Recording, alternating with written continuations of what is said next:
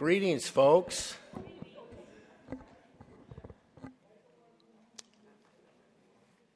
Happy spring break. How many teachers do I have here tonight? Okay. All right, enjoying spring break. You know, I was just thinking, this will be my last spring break with a student at home. This is Dylan's last spring break. My youngest, a senior in high school. Boy, goes quick, doesn't it? Let's turn to Luke chapter 3 tonight.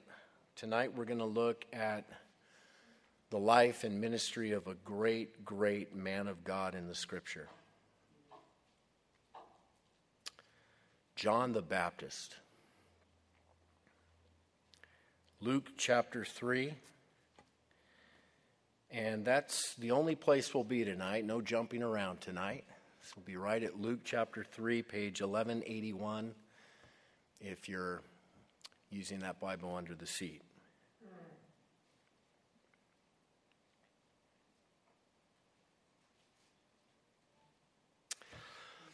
Lord, we thank you for just those simple times of worship where we can let everything from the world wash away.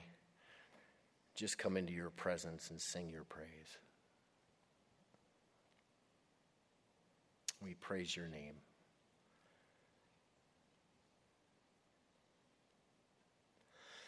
And Lord, tonight I want to thank you for the men and women of faith that have gone before us, the great examples that you've given us in your word. We marvel at their courage, their faith, their tenacity. Lord, they prove that a life sold out following you is very possible. And Lord, we want to learn from their example. And we want to be like them. We want to live our lives in a way that counts. So teach us tonight from the example of your servant in Scripture. In Jesus' name, amen, amen. Jesus said in Matthew chapter 11, verse 11, "Assuredly I say to you, among those born of women, there has not risen one greater than John the Baptist." That's from Jesus. And that's saying something, isn't it? John is a very special man of God, and it's worth our time studying his life and learning about his life and wanting to live our lives like he did. His story begins in verse 1 of Luke chapter 3. It says, "Now in the 15th year of the reign of Tiberius Caesar, Pontius Pilate being governor of Judea, Herod being tetrarch of Galilee, his brother Philip, tetrarch of Iturea and the region of Trachonitis, and Lysanias, tetrarch of Abilene, Texas." No, probably not Abilene, Texas. "While Annas and Caiaphas were high priests, the word of God came to John, the son of Zacharias, in the wilderness." So here is the activation, if you will, of John the Baptist, one of the greatest men of God in all of history, activated for service right here. John has been living as a hermit, a monk in the wilderness for many years. Probably way down south around the Dead Sea, if you've ever been there, wilderness area. He's been living an ascetic lifestyle. He's been living off of locusts and wild honey, getting used to camel hair clothing and wild leather belts. He's been in solitude. He's been in isolation.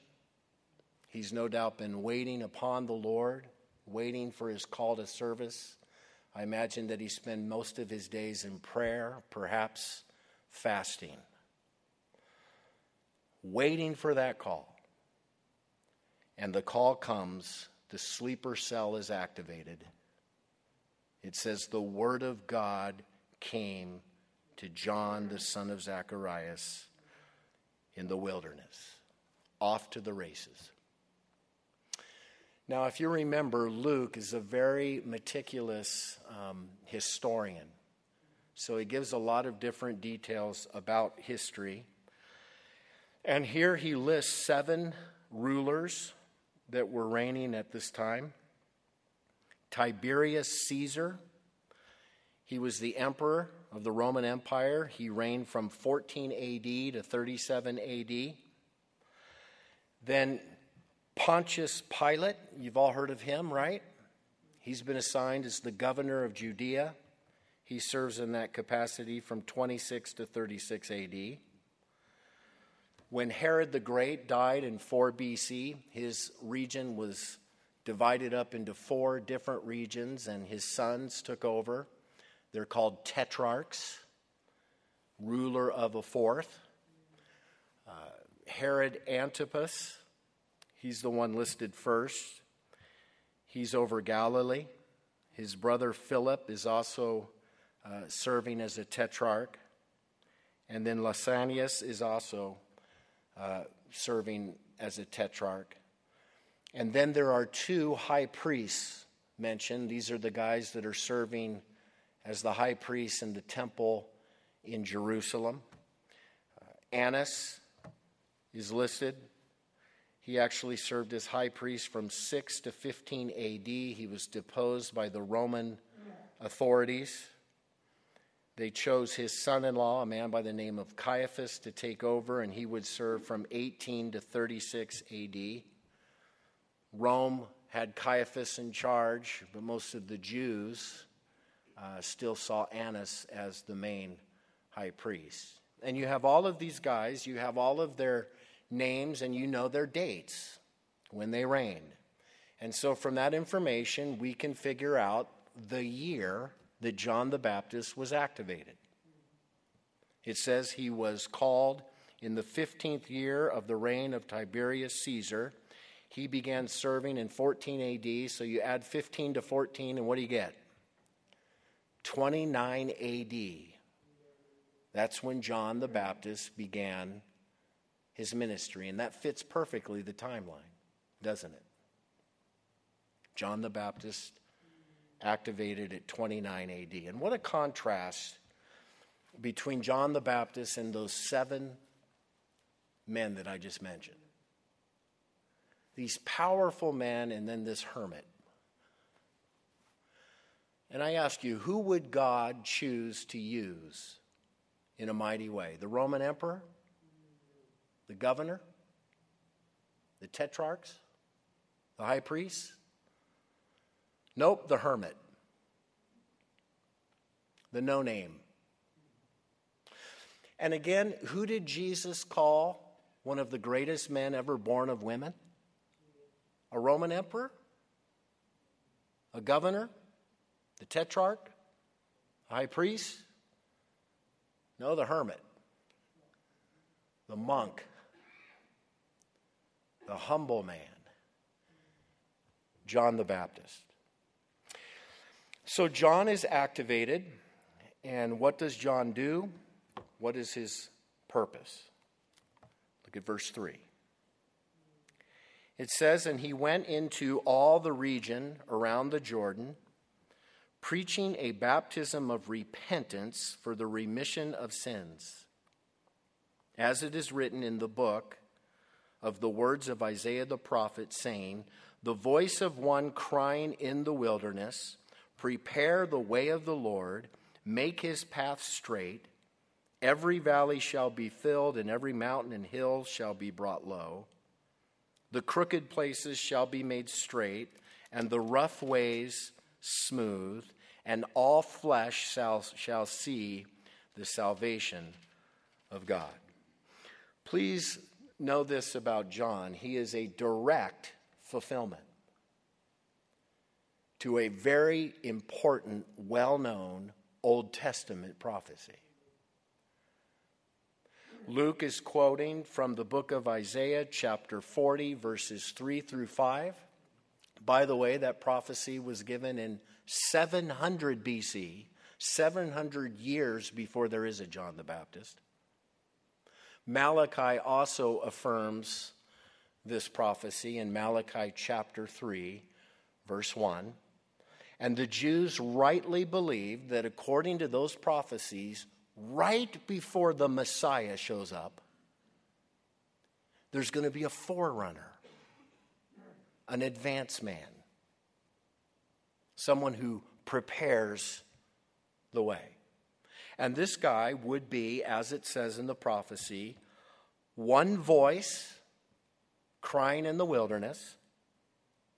He would prepare the way of the Lord. He would make paths straight. He would fill up the valleys. He would bring the mountains and the hill low. He would make the crooked places straight and the rough ways smooth. And that is fulfilled by John the Baptist. That's what he was called to do.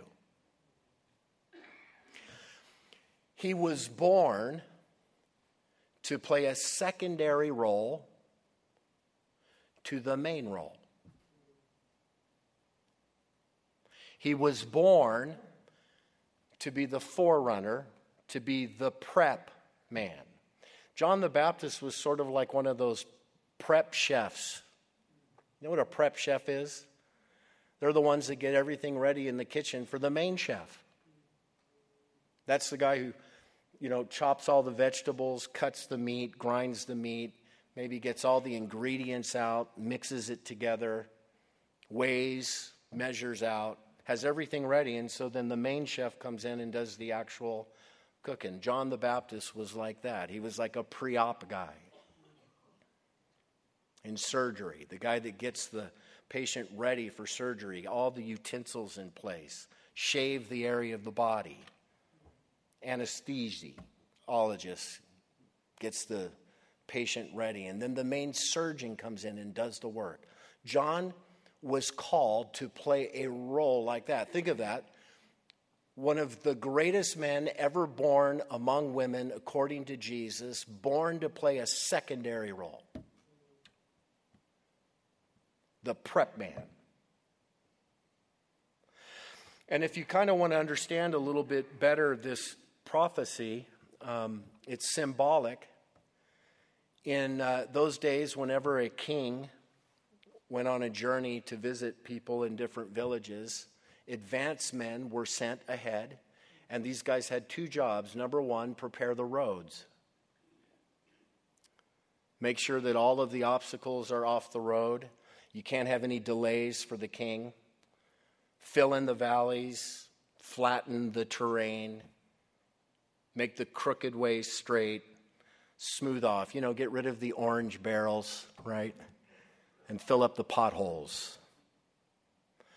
That was one of their jobs. Their second job was to run ahead into the villages and announce, hey, the king's on the way. You all better get ready. He's on the way. They didn't have email, Facebook, phones back then, so you send folks ahead. That's what John the Baptist was called to do for King Jesus. Prepare the way to him. Get people ready for Jesus. And he wasn't dealing with physical roads or physical barriers or obstacles. John the Baptist was concerned about spiritual roads, spiritual obstacles, spiritual barriers, to get the people spiritually ready. And I got to tell you, it says that he was one voice crying in the wilderness. That is so perfect for John, because the religion of Israel in that day had become a wilderness, a dry, hardened wilderness.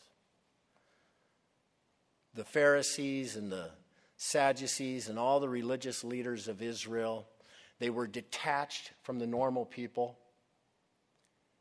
They presented a religion before the people that was literally impossible to obtain And we know that they were hypocrites and corrupt. Most of the common Jews were mildly religious. They'd go and do the thing at the temple, but their religion was detached from the way that they would behave day in and day out. And we know that there was a lot of corruption going on in the business world, the family world, all the different sectors of the community. There were hardened hearts, cold hearts, indifferent hearts. Israel was asleep at the wheel spiritually.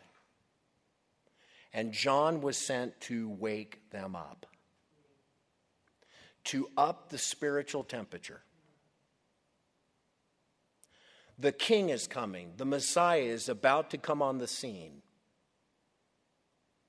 Their hearts needed to be prepared.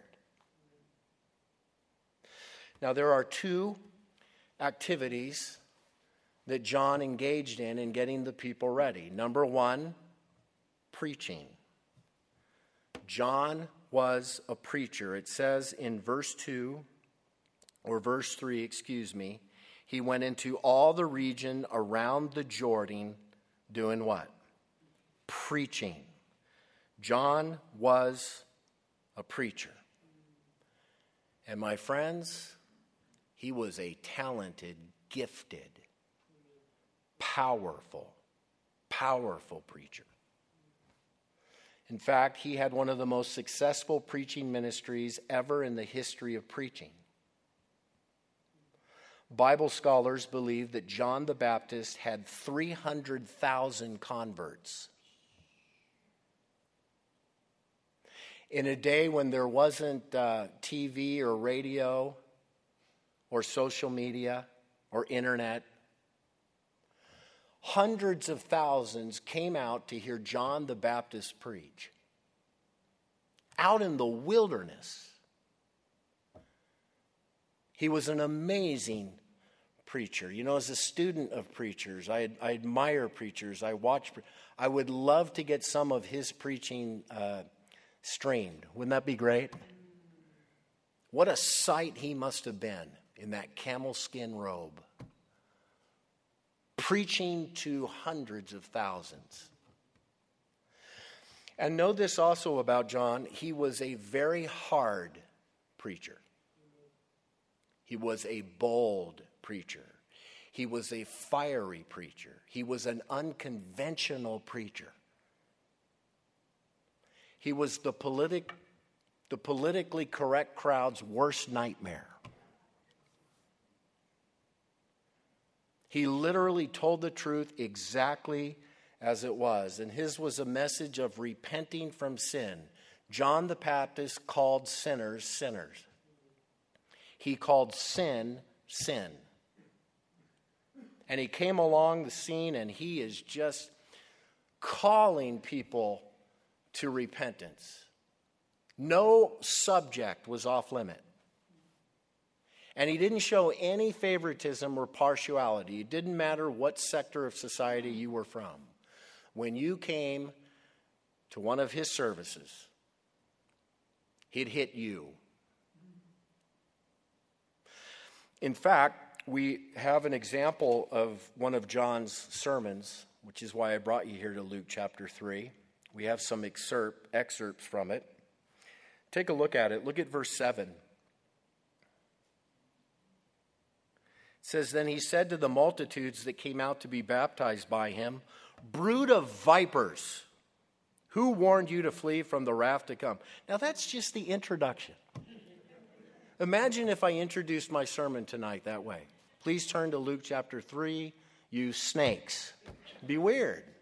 Or imagine if I welcomed people to Calvary Chapel every Sunday that way. Welcome to Calvary Chapel, you brood of vipers.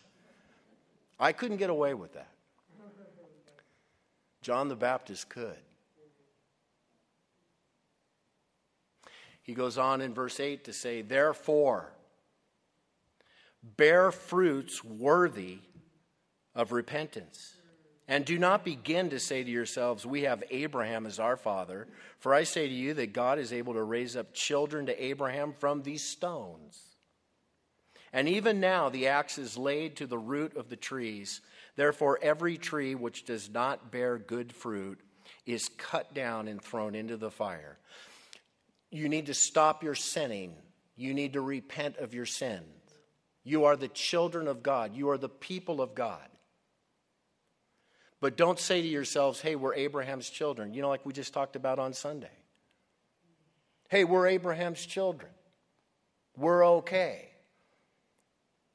John would say, well, you need to act like it. You need to bear fruits of repentance. You need to get right. You need to cut it out. And he says, the axe right now is being swung. It's right there at the tree. All of the trees that don't bear fruit will be chopped down and burned in the fire. Strong message. Verse 10, so the people asked him, saying, what shall we do? You think they were afraid? He answered and said to them, watch this. He who has 2 tunics, let him give to him who has none. And he who has food, let him do likewise. Look how practical. Look how direct. To the people who are called the people of God, the children of God. He says, there's poor people all around you. And what are you doing about it? You have 2 tunics. You have plenty of clothing for yourself, and people are walking around and they don't have anything. Give them something. You have plenty of food. People all around you don't. Give them something. Share. Hitting them right there. This is a preacher getting right in your grill, right? Right up close. Verse 12.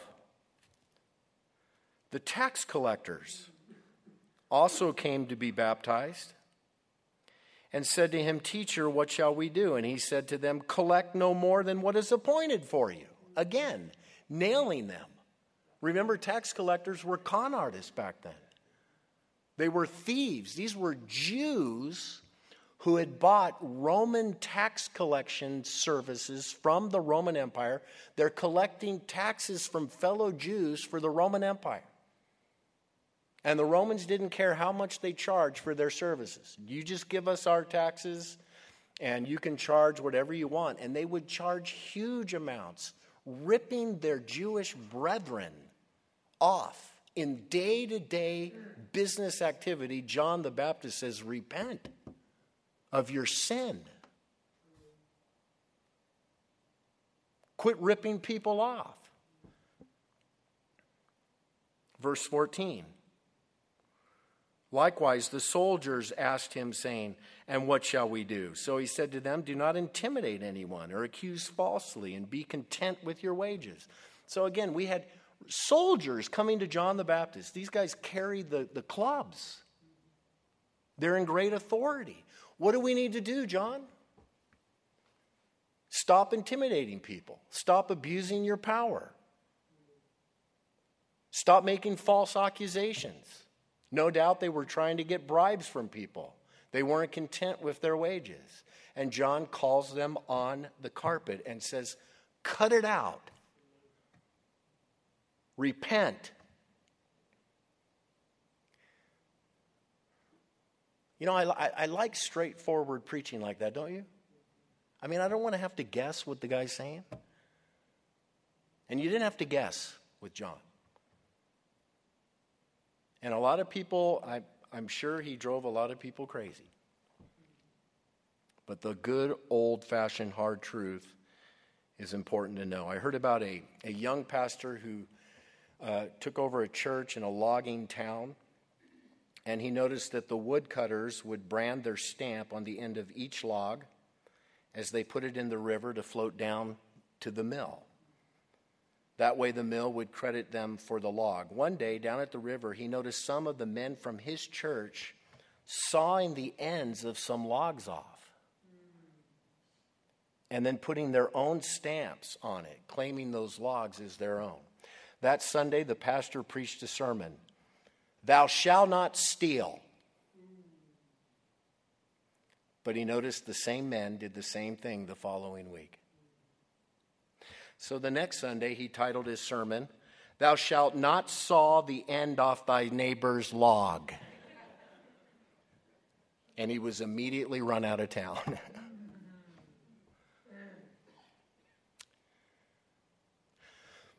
You know, your faith, your belief, needs to match the way you live your life practically in the day by day. I've noticed in the church that there are many theoretical Christians and then practical Christians. There are theoretical Christians, Christians in theory. They know all of the doctrine. They know how to get saved. They've had the born-again experience. But it doesn't leak into any of their other areas of life. It's just theoretical.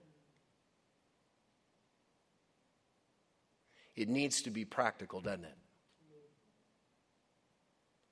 What you believe, how you behave, day to day, with your family, in your business, in your community, in your neighborhood, should be an extension. It should be proof of what you believe. James put it this way: "What does it profit, my brethren, if someone says he has faith but does not have works? Can faith save him? If a brother or sister is naked and destitute of daily food, and one of you says to them, 'Depart in peace, be warmed and filled,' but you do not give them the things which are needed for the body, what does it profit? Thus also faith by itself, if it does not have works, is dead." We need to be theoretical and practical. Amen? And that's in every area of our life. So John would hit these people right where they were at. And remember also, I told you that he showed no partiality, no favoritism. It didn't matter who came to hear him preach. Skip down to verse 18 real quick.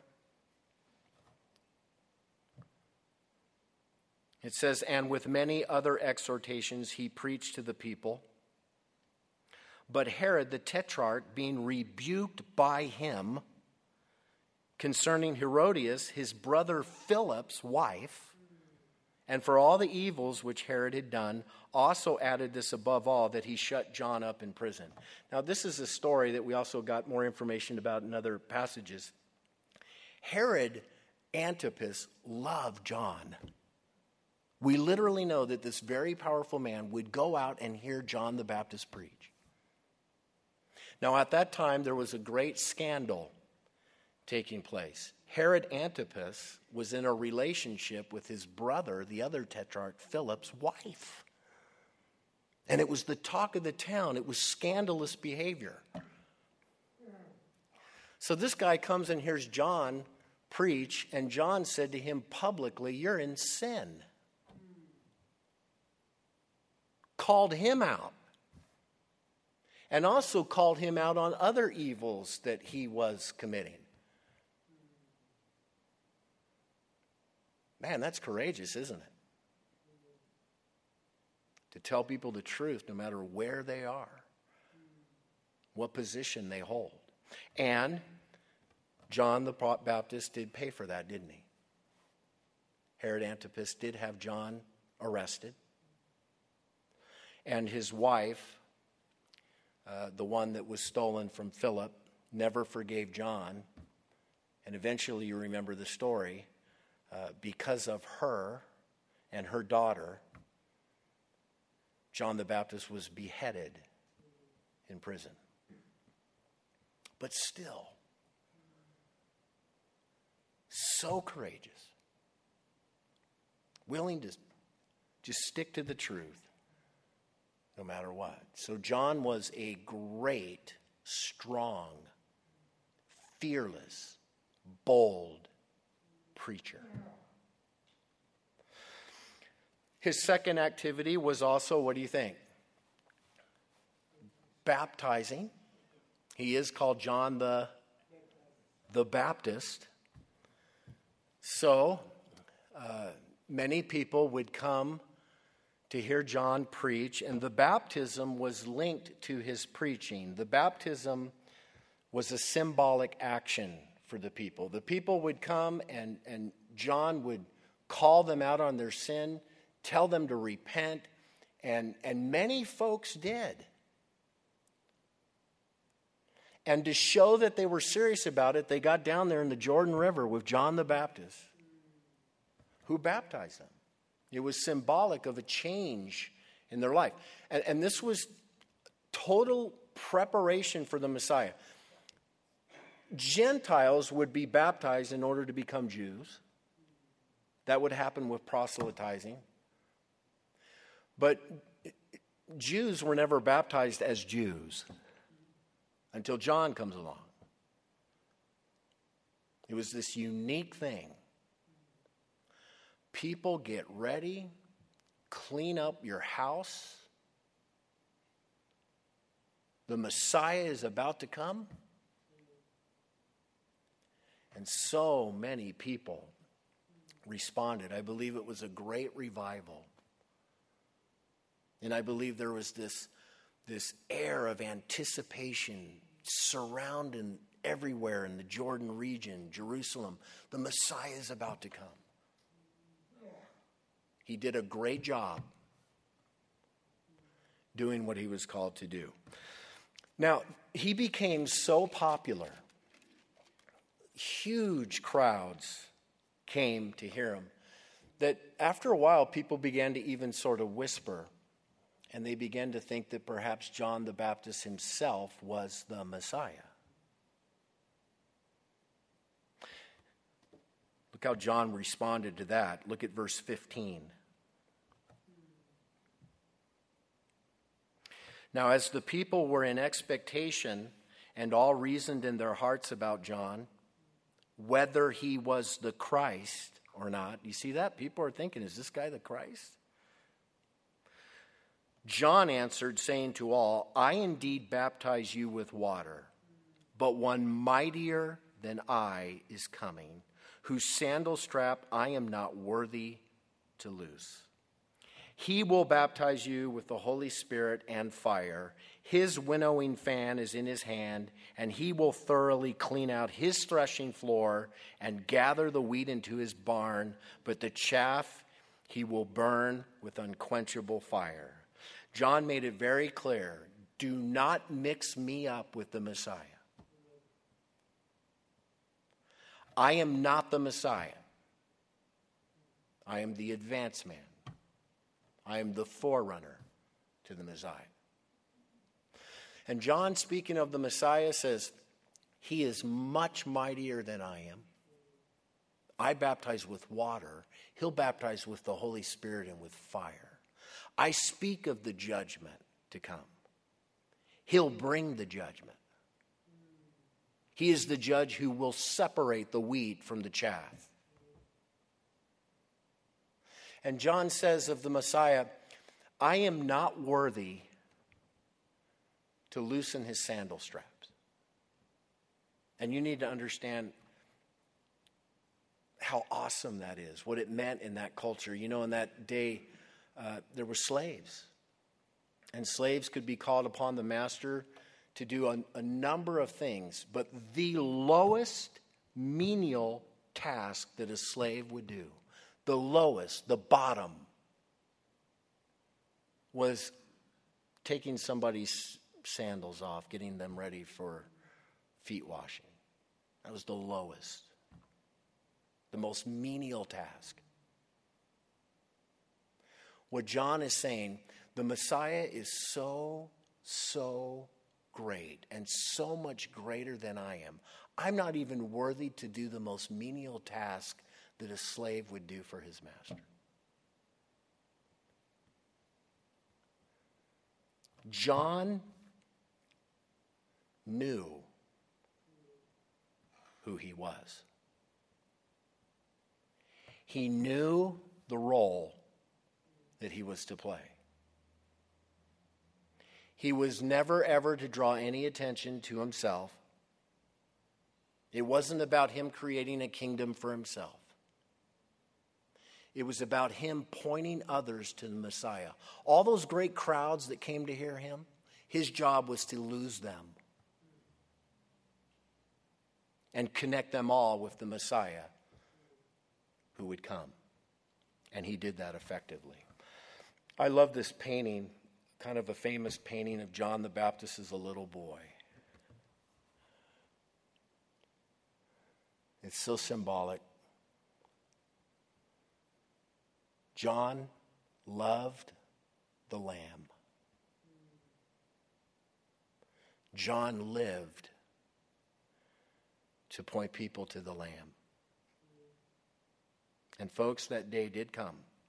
He's out there baptizing, and Jesus shows up. You remember? And what is it that John says? Looking at Jesus as he walked, he said, "Behold the Lamb of God, which takes away the sins of the world." There he is. Go after him. And then you remember after Jesus is revealed and he goes into the public ministry, the crowds start to leave, don't they? They leave John the Baptist and they start going to Jesus. Jesus gets all the crowds. And the disciples of John the Baptist freak out over that. They're like, "John, everyone's leaving us. They're all going to hear Jesus now. Quick, do something." And you remember what John said? He said these words, and I quote, John chapter 3, "You bear me witness that I said I am not the Christ, but I have been sent before him. He who has the bride is the bridegroom, but the friend of the bridegroom who stands and hears him rejoices greatly because of the bridegroom's voice. Therefore, this joy of mine is fulfilled. He must increase, and I must decrease." That's why I came, he says. I must decrease. He must increase. That's my goal. That's my purpose. I love the imagery. He says, the Messiah is the bridegroom. I'm the best man. I'm the friend of the bridegroom. All the attention is supposed to go on the bridegroom and the bride, not the best man. He says, I rejoice.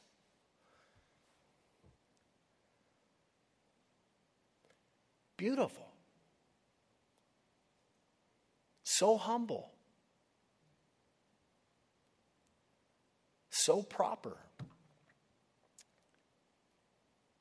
And you know what? John the Baptist faded out of the picture.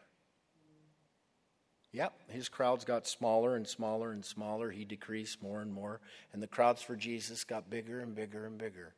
And eventually John, as you know, is arrested, put in prison, and he'll be martyred for his faith. The greatest man born of women, according to Jesus. Man, what an example.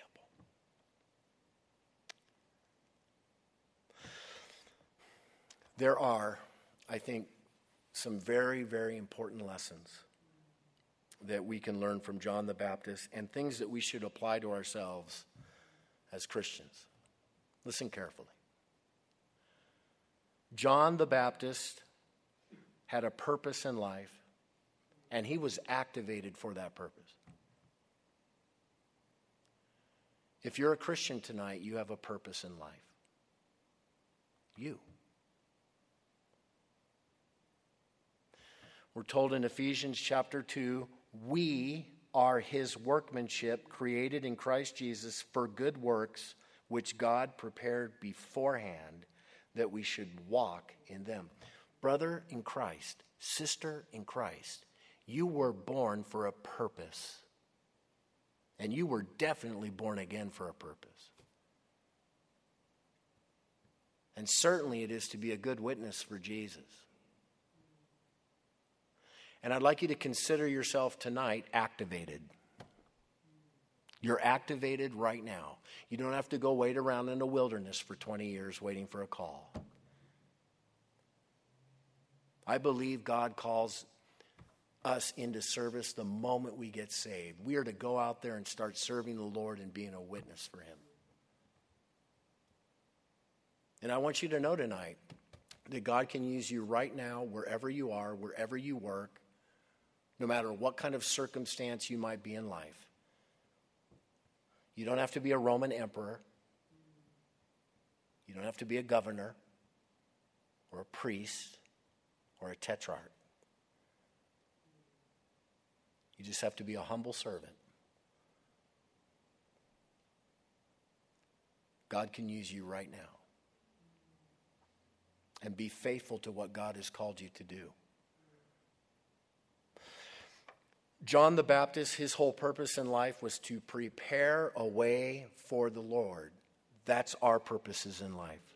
Christian, our jobs are to prepare a path for the Lord. Meaning, live your life in such a way that opens up a pathway for others to come to the Lord through you. Open roads. The way you live your life, the way I live my life, should attract people to the Lord. I certainly pray that your life as a Christian wouldn't be a hindrance to somebody becoming a Christian. You know, the way you live in your daily life, practical day by day.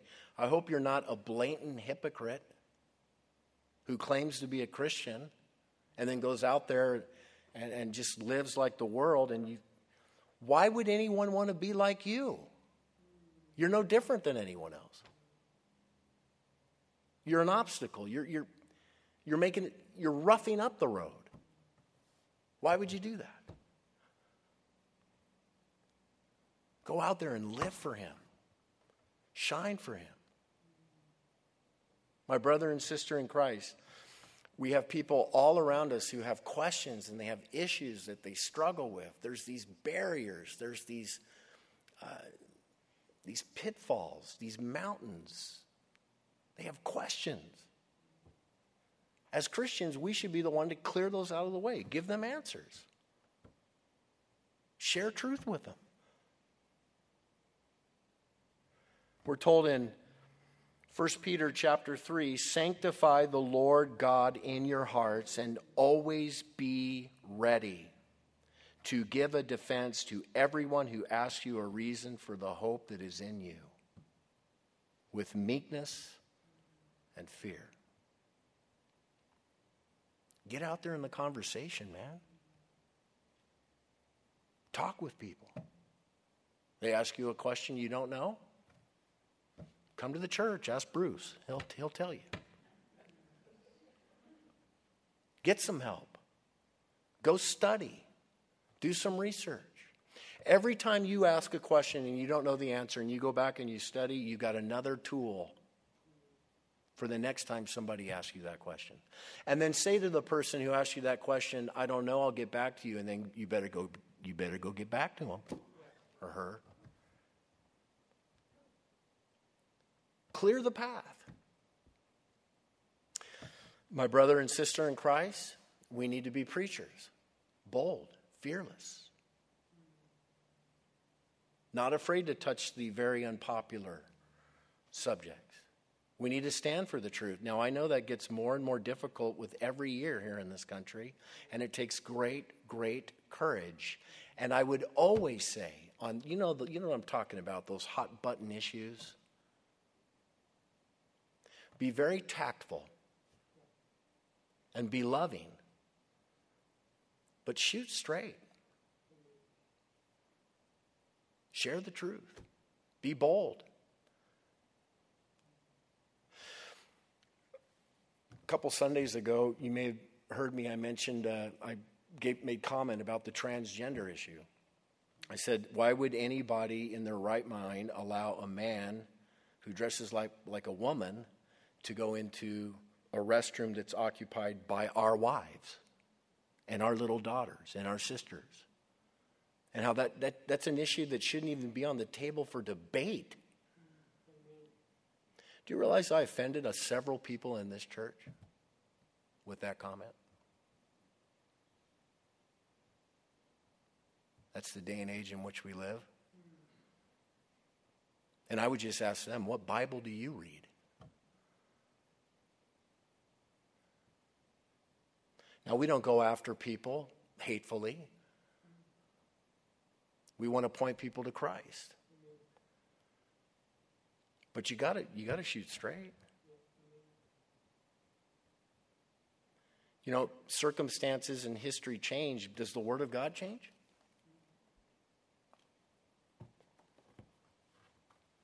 Till it does, and it won't.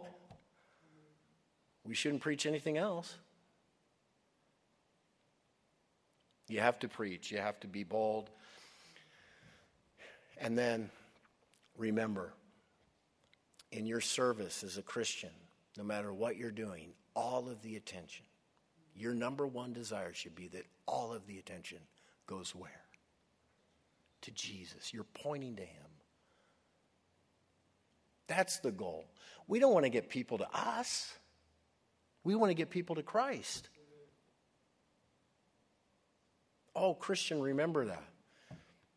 It's not about how many people you can get to your Bible study or your church or your Christian ministry or whatever it might be that you're doing for the Lord. That's not the issue. The issue is how many people can you get to Jesus? That's all that matters. And so lead people to Christ and be very, very humble. You don't want any attention. There was a Presbyterian pastor in Melbourne, Australia, and he had J. Hudson Taylor come to speak at his church. And he gave one of these huge introductions.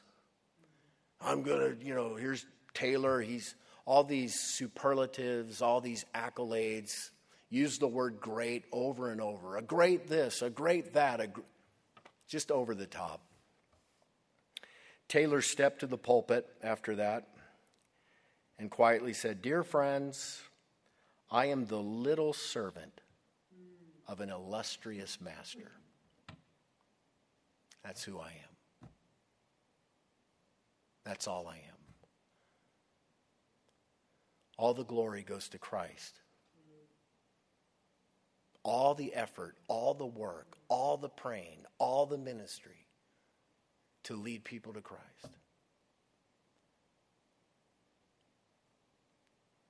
We could all learn from John the Baptist, can't we? Let's ask the Lord to help us as we close. Father, we're, again, so encouraged by men and women who did it, who lived the life of faith,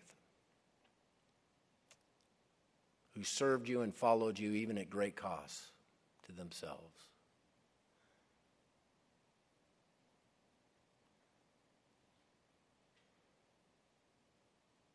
Lord, I do ask and pray that as Christian men and women here tonight, the Christian life would truly be all about you, everything about you, pointing people to you.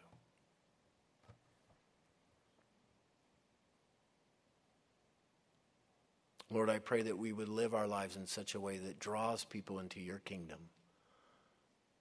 Lord, I pray that we would be good witnesses who study hard and learn the issues.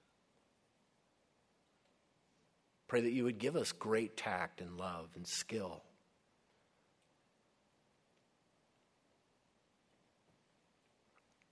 And I do pray that our lives would be secondary roles.